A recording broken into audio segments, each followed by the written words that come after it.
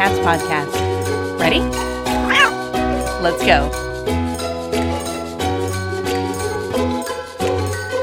Welcome to the Community Cats podcast. I am your host, Stacy LeBaron. I've been involved helping homeless cats for over 20 years with the Merrimack River Feline Rescue Society. The goal of this podcast is to expose you to amazing people who are improving the lives of cats. I hope these interviews will help you learn how you can turn your passion for cats into action. Today, we're speaking with Karen Little. With her husband, Karen founded the nonprofit TNR group Alley Cat Advocates in 1999. Based in Louisville, Kentucky, the group has altered just shy of 50,000 community cats and has worked to transform the culture of care provided community cats in the region. She was instrumental in a 2012 ordinance change that moved the city's municipal shelter to immediately implement an extremely successful return to field program, moving the city's live release rate for cats to over 95% in 2017 through 2019. Alley Cat Advocates currently holds the municipal contract for all community cat-related issues. Karen, I'd like to welcome you to the show. Thank you so much for having me on. So Alley Cat Advocates started back in 1999, and for those of you who might be new to the show, Karen has been a previous guest on the show. She was on the show a couple of years ago, and you could always go to communitycatspodcast.com, go into the search bar, and just put Karen or Karen Little, and her past show will come up if you want to listen to that. But Alley Cat Advocates has been around since 1999, so I guess I'm fair to say that you're a veteran in this business. And, tell us a little bit about all the things you've learned in, 21 years? 21 years, absolutely. There's been a lot of change, both in the field, but also locally for us in that amount of time. My husband and I, as you stated, started the group in 1999, and that was because actually the genesis of our work was my working at the University of Louisville and having the luxury of walking to work. And I kept finding cats in that 10-minute walk. Literally a cat magnet. And I learned very, very quickly that there were not enough friends, relatives, enemies, coworkers to find homes for all those cats, the traditional inside homes. So my husband and I traveled around the country to try to figure out what the solution might be. And that's when we stumbled upon Trap, Neuter, Return. Our whole goal was just literally to solve the problem that I was having as we started collecting cats ourselves and became crazy cat people up at 5 total cats. And we didn't want more than that, and we saw that that's where this was going. So when we started the Trap, Neuter, Return program in Louisville, Kentucky in 1999, again, our vision was not let's change the whole world as far as Louisville, Kentucky is concerned, but instead to move our issues forward. And we had like-minded people to help us with that mission. So we started doing surgeries, Trap, Neuter, Return process in the year 2000. And as you've stated, we've moved from doing very few surgeries to over these 21 years, reaching just about 50,000 cats in our community. That's incredible. And you didn't start out with creating a clinic or anything. Doing that type of volume without access, at least in the early days, I would assume, to a high-volume spay-neuter clinic is really challenging. How has that 50,000 cats or almost 50,000 cats been sort of distributed over the last 20 years? Did it start out slow and then eventually move in as more resources came into the neighborhood? Like, do you have a high-volume spay-neuter clinic in the area that you use? So initially, there was no high-volume option at all. In fact, we considered opening a high-volume spay-neuter clinic, but didn't feel that our careers would support that, and we wanted to continue in our professions, my husband and myself. So we went the TNR route, but we knew that we needed to do volume in order to make the difference in a community the size of ours, which is 750,000 individuals in the city itself and 1.2 million in the metropolitan area. So we knew we needed to do higher volume than private vet clinics would allow us to do. So we did start our own MASH style spay-neuter clinic in the year 2000, where we were setting up on a weekend, transforming a janitorial warehouse into a spay-neuter clinic. We have 10 to 15 vets that would come in on a Sunday, and they would help us we grew to be doing 150 cats one weekend a month. And we did 24,000 cats in that MASH style clinic. Later in our history, 2007, a high volume spay neuter clinic did open in town, and we started doing both our big fix style MASH clinics. In 2010, we were still doing those, but we also supplemented our work by using that high volume spay neuter clinic. And eventually 2016 was our last year of the MASH style clinic. And then we were doing just the high volume spay neuter clinic there, where we were outsourcing our surgeries to that clinic. So I've run a MASH style clinics too. And the organization that I ran for many years still has their monthly MASH style clinics in addition to our mobile spay neuter clinic that we have. What was the decision-making process around deciding to take a step back from those MASH clinics? They're very labor intensive, and we were able to do the same number, the same volume of cats by just focusing our efforts in the outsourced work that we were doing at that spay neuter clinic, the high volume spay neuter clinic. So we were able to, again, accomplish the same number of cats that we were spaying and neutering each month without the extra labor of the MASH style clinic. The downside was really that those MASH style clinics are such a draw for volunteers and for the media. Just to see 100, 125 cats laid out on tables, getting the great care that they were getting for a visual and a PR perspective, it was fantastic, but it was an incredible time suck. For the last 20 years, what have been the things that have really moved the needle for you? And what were the things that I would call obstacles or challenges that really slowed the growth for the organization? So I think one of the greatest things that we accidentally did was to make sure that we had citizens involved with the trap, neuter, return process. So we don't have trappers that go out and trap cats for the most part. For people who are elderly, disabled, or transportation challenged, yes, we have trappers that will help those individuals. But if it's an able-bodied person, we engage them as a partner so that they do the trapping. We train them how to do the trapping. We loan them the traps, and we support them through the process.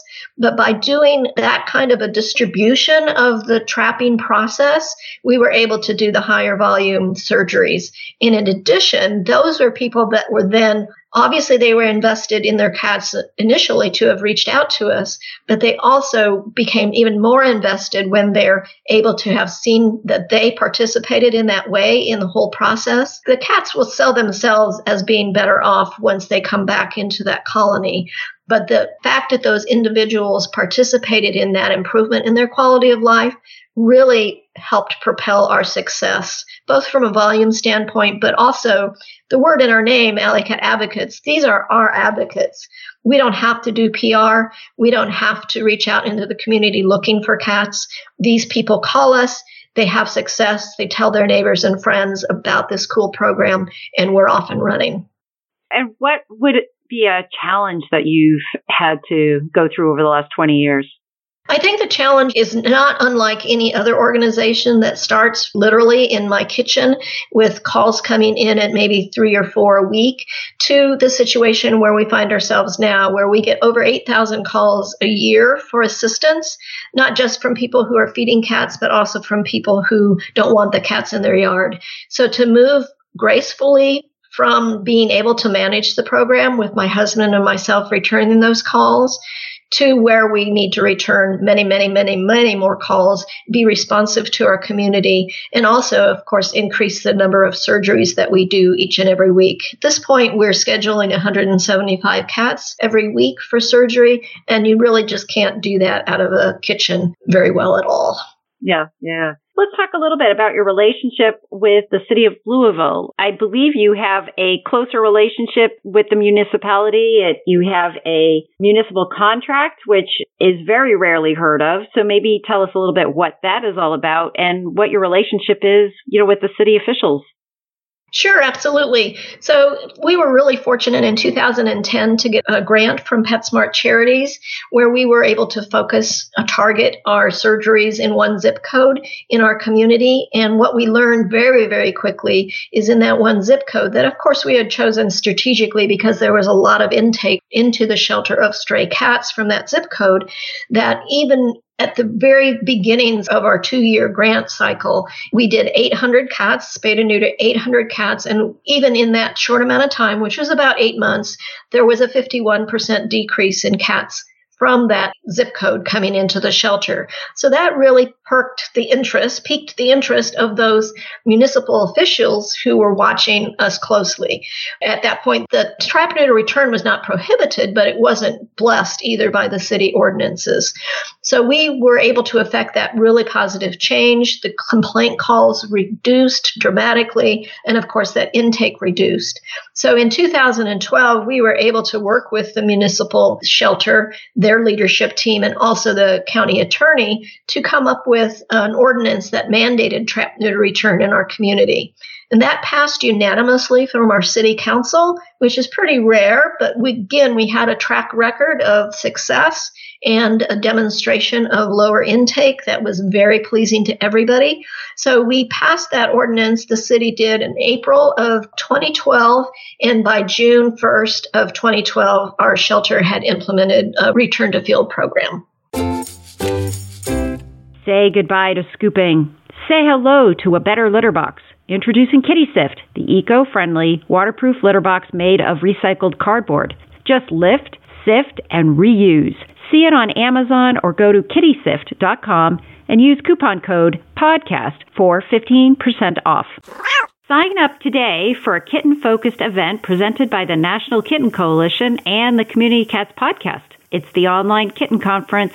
This 3-day virtual gathering will feature presentations by experts on raising and saving kittens, setting up and managing kitten-centered shelter programs, and more. The online kitten conference is going to be on June 12th through the 14th, and all presentations will be recorded, so if you can't attend them all, no worries, you'll be able to watch the recordings afterwards. Since this is a virtual event, you'll have the opportunity to gain valuable insights and have your questions answered by some of the most knowledgeable leaders in the animal welfare community without the expense and hassle of traveling. For $75, you'll get full access to the whole program of the online kitten conference in 2020 on June 12th through the 14th. CommunityCatsPodcast.com and sign up today. We can't wait to see you there. So you talk about this TNR ordinance and of this whole concept about when to be proactive. You have advocates in your name. It sounds like what you did was you took an opportunity. You had created a very successful project. Nobody was saying anything good or bad about TNR. So you went in and you did this project. You had great results and you used that as an opportunity to leverage in to get something in place before something controversial came about. Is that sort of a correct strategy? Absolutely. The literal terms that I used was the sky had not fallen.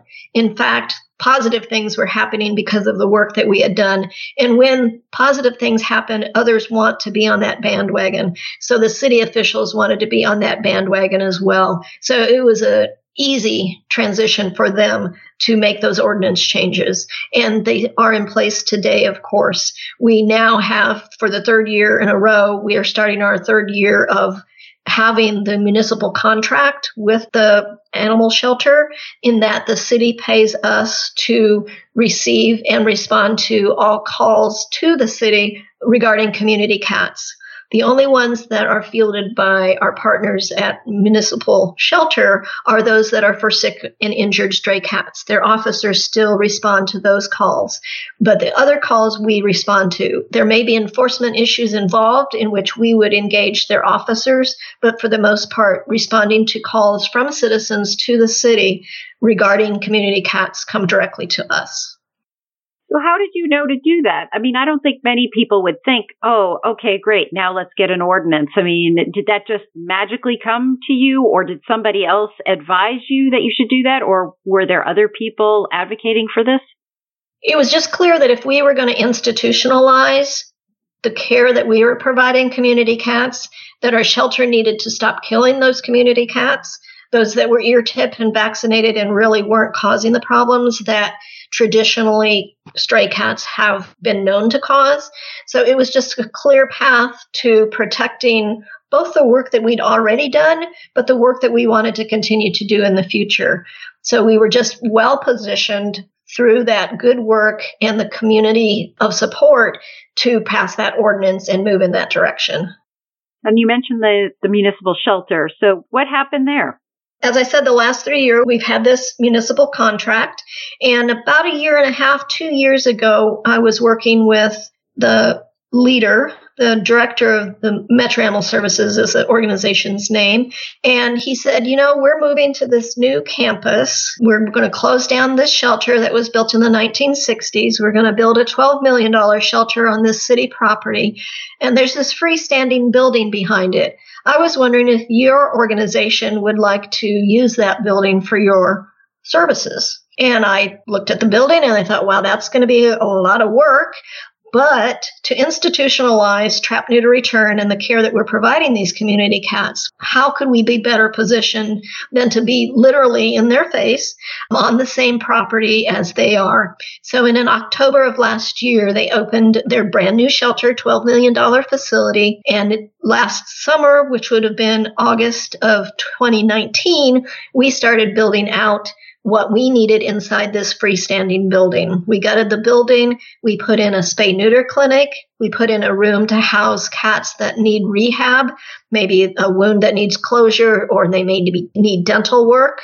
We have a room to house those cats. We also have a room in this facility to house cats that can't humanely go back outside. We've never wanted to euthanize cats that maybe are in their final stages of renal disease, or maybe they're a diabetic that found themselves to be outside and, of course, are not doing very well. We've never wanted to euthanize those cats. So we needed a facility to house them and market them for those people who might be interested in special needs or hospice cats. So we have in this new building also a room for them, and attached to that is a 24-foot by 24-foot roofed patio for cats, and they can go through their cat door and lounge and live comfortably for the rest of their lives. Our administrative offices are also housed in that building. So we're literally a stone's throw away from our municipal shelter. We're right behind their main adoption facility. So again, if citizens are interested in adopting special needs cats or hospice types cats,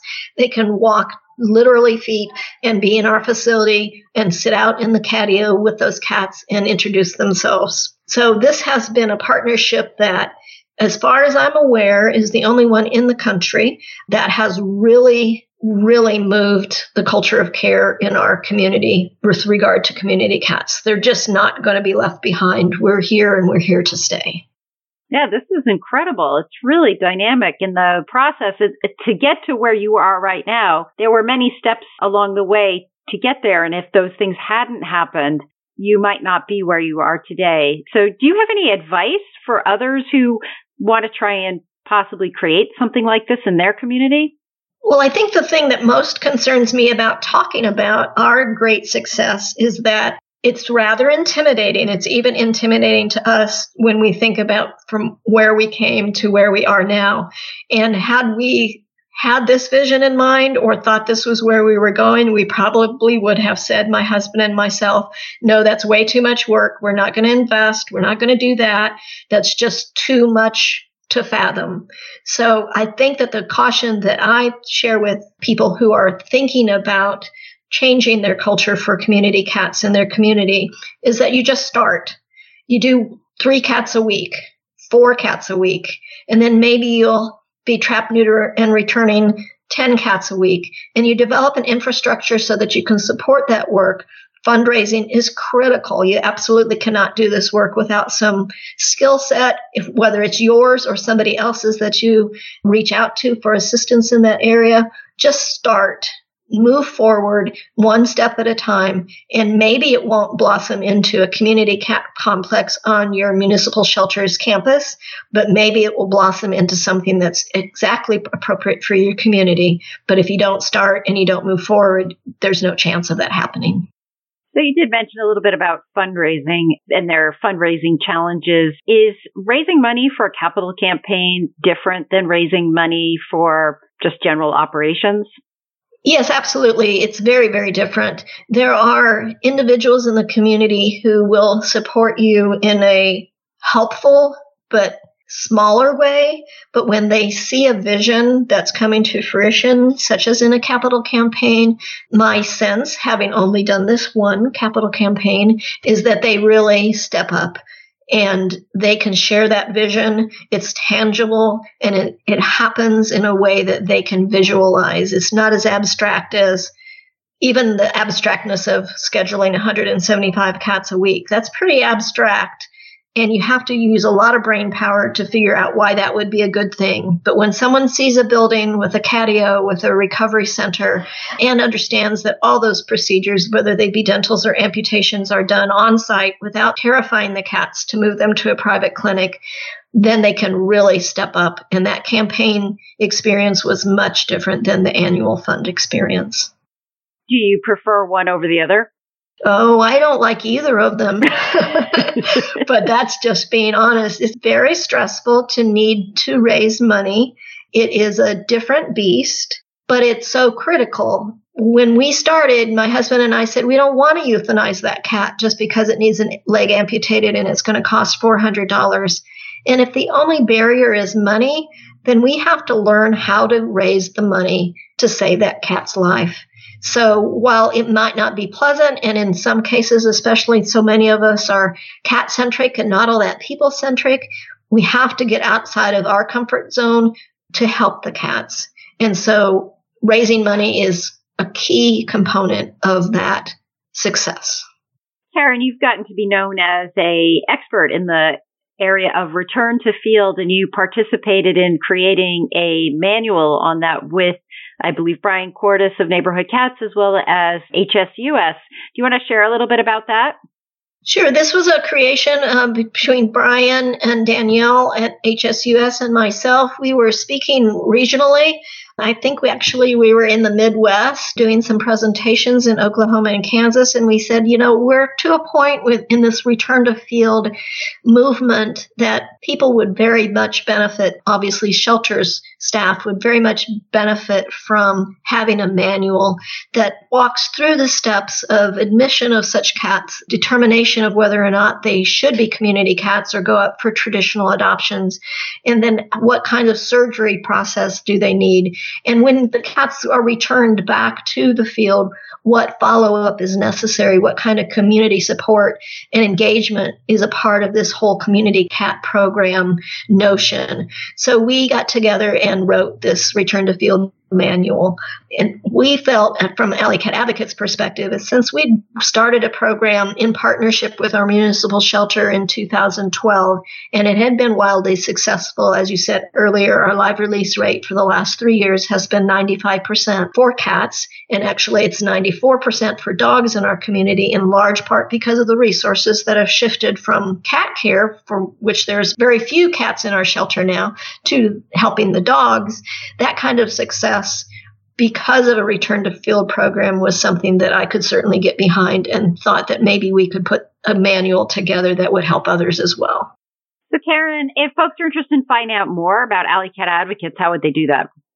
We have a website. It's alleycatadvocates.org, which is a wealth of information. And then we also have on that website our email address, which is contactus@alleycatadvocates.org. And then our phone number is 502-634-8777. We do field conversations and calls from around the country. I spend a good deal of time chatting with people who have dilemmas and challenges in their home communities, and I'm thrilled to be able to do that. And is there anything else you'd like to share with our listeners? I think you've asked the questions that needed to be asked, and I don't think I have anything else, except this has been just a wonderful experience. Karen, thank you so much. And I think you have one of the best model programs out there. So if there are folks that want to go and see Louisville, Kentucky, you should go on a road trip or hop on a plane and go check out Karen's new facility and see the work that they're doing in action. I'm a firm believer in modeling, but I also know that every region, every area has their own special needs. But I really think that Karen is truly a great leader in this industry of creating a really great environment for our community cats. And Karen, I want to thank you for mentoring groups, for availing yourself to talk to other groups, and just being there and being transparent about everything today. Thank you so much. And thank you for agreeing to be a guest on my show, and I hope we'll have you on again. And for the listeners that are out there, please share this show with others. It will help us be able to spread the word more for helping community cats. Take care, and we'll see you next week. Thank you for listening to the Community Cats podcast. I would really appreciate it if you would go to iTunes and leave a review of the show. It will help spread the word to help more community cats.